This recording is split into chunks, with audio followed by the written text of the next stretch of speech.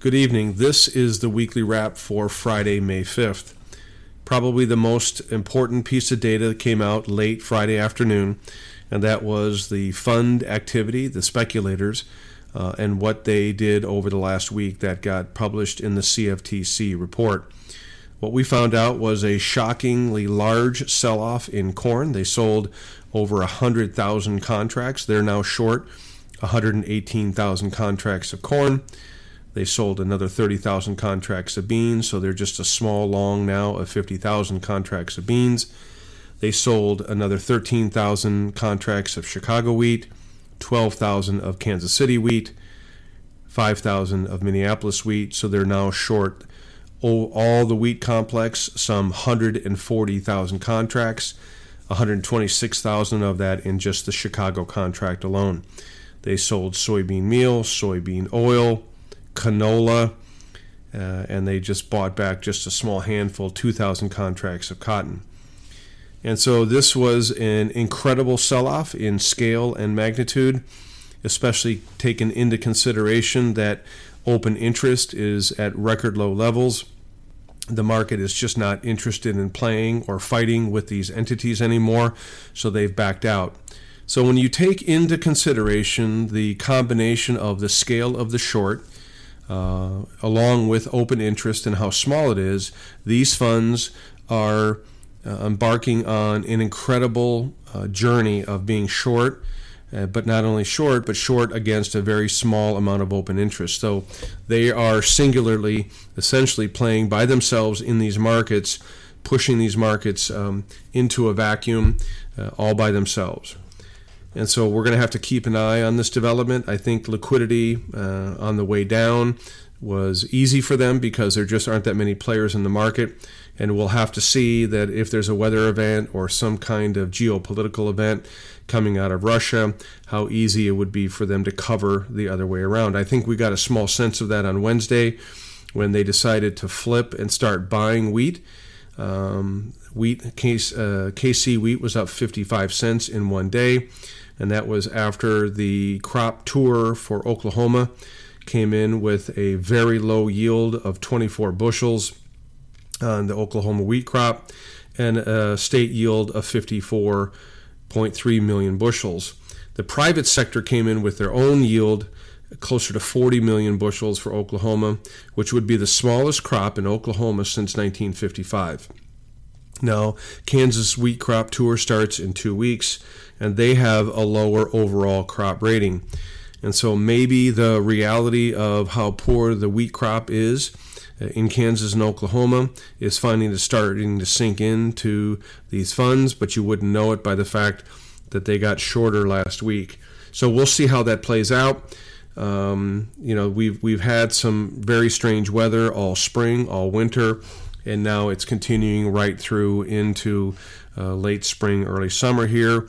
We had a very cold planting season here in the early part of the South, and now it's turning warmer, but it's also turning extremely dry. The root zone moisture index is showing an expansion from Nebraska into Iowa and now parts of Illinois.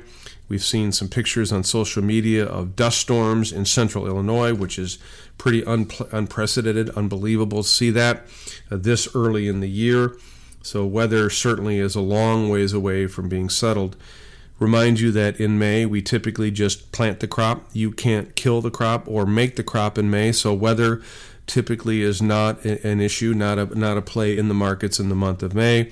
But we are certainly setting the base of a very dry upper Midwest at the moment. The May-July spreads in corn continued to rally. We're at 56 cents on the close for the week. We rallied as high as 61 cents. Soybeans closed at 32 cent inverse. That got as high as 36 cents. And the Kansas City wheat crop inverse for the May-July closed at 46 cents.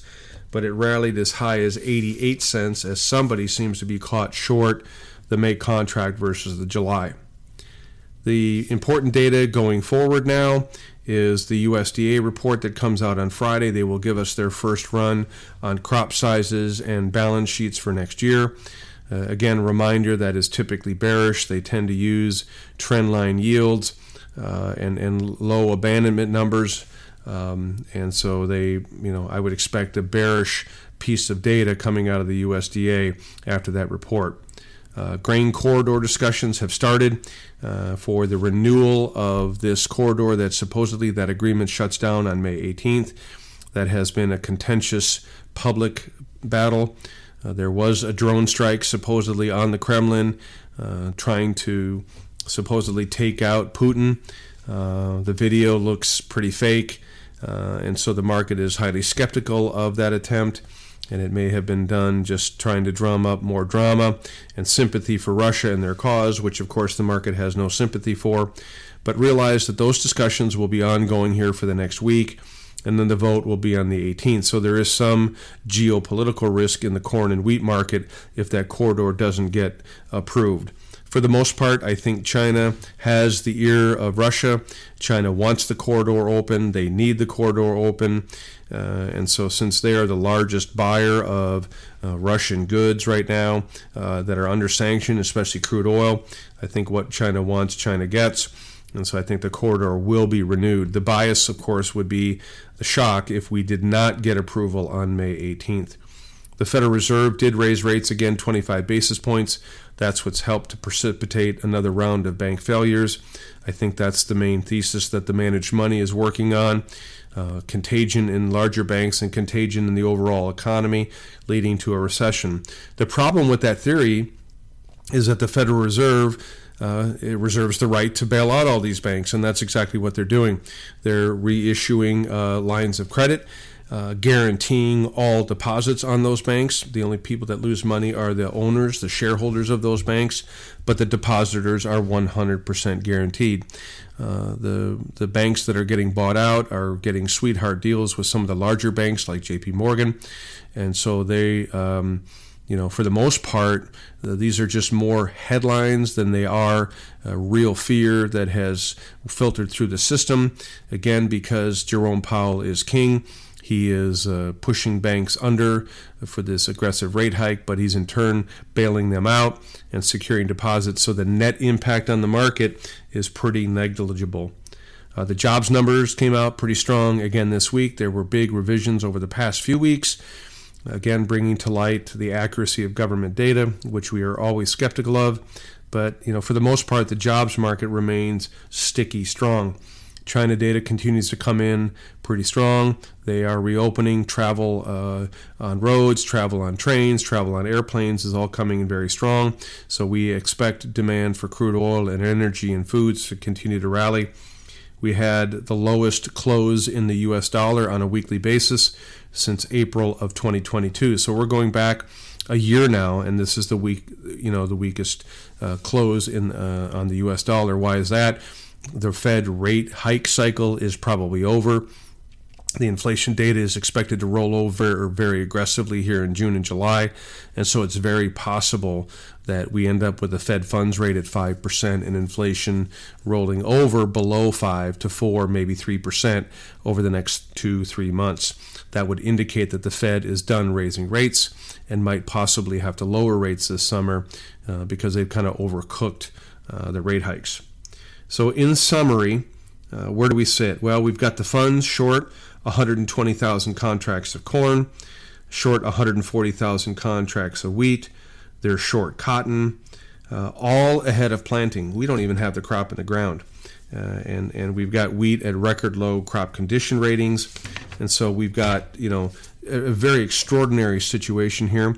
It looks like the Fed is likely to pause in June, putting probably more pressure on the dollar. Crude oil, ultimately, based on its balance sheet, looks like it's headed to $100 a barrel easy, in my opinion. And the cash market, because it's so heavily inverted, continues to indicate severe tightness of old crop supplies and more likely that we're running out. Certainly, we've seen the data come rolling in on cotton very aggressively, confirming how tight that balance sheet's going to get by the end of the year. So it's my opinion that the funds have engaged in a bit of a suicide pact here. They've gone all in on shorting commodities, supporting their view that the banking crisis is going to ultimately affect the balance sheets of these products. but I think they're wrong. I think this is going to end like the final scene in Thelma and Louise, where they're going to drive themselves off a cliff and be short and left with nothing but air underneath them. If we end up with any kind of weather problem or any kind of real-world acknowledgement of how tight these balance sheets are, they're going to get flushed, and it's going to be very painful on them.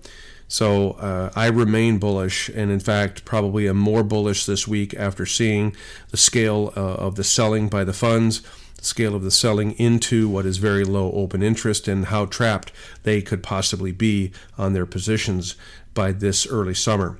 So the net result is I have no change in my opinions on the marketing. I'm still looking for $7.20 old crop corn, still looking for $16 old crop beans, still looking for Kansas City wheat to test that $10 or $11 area.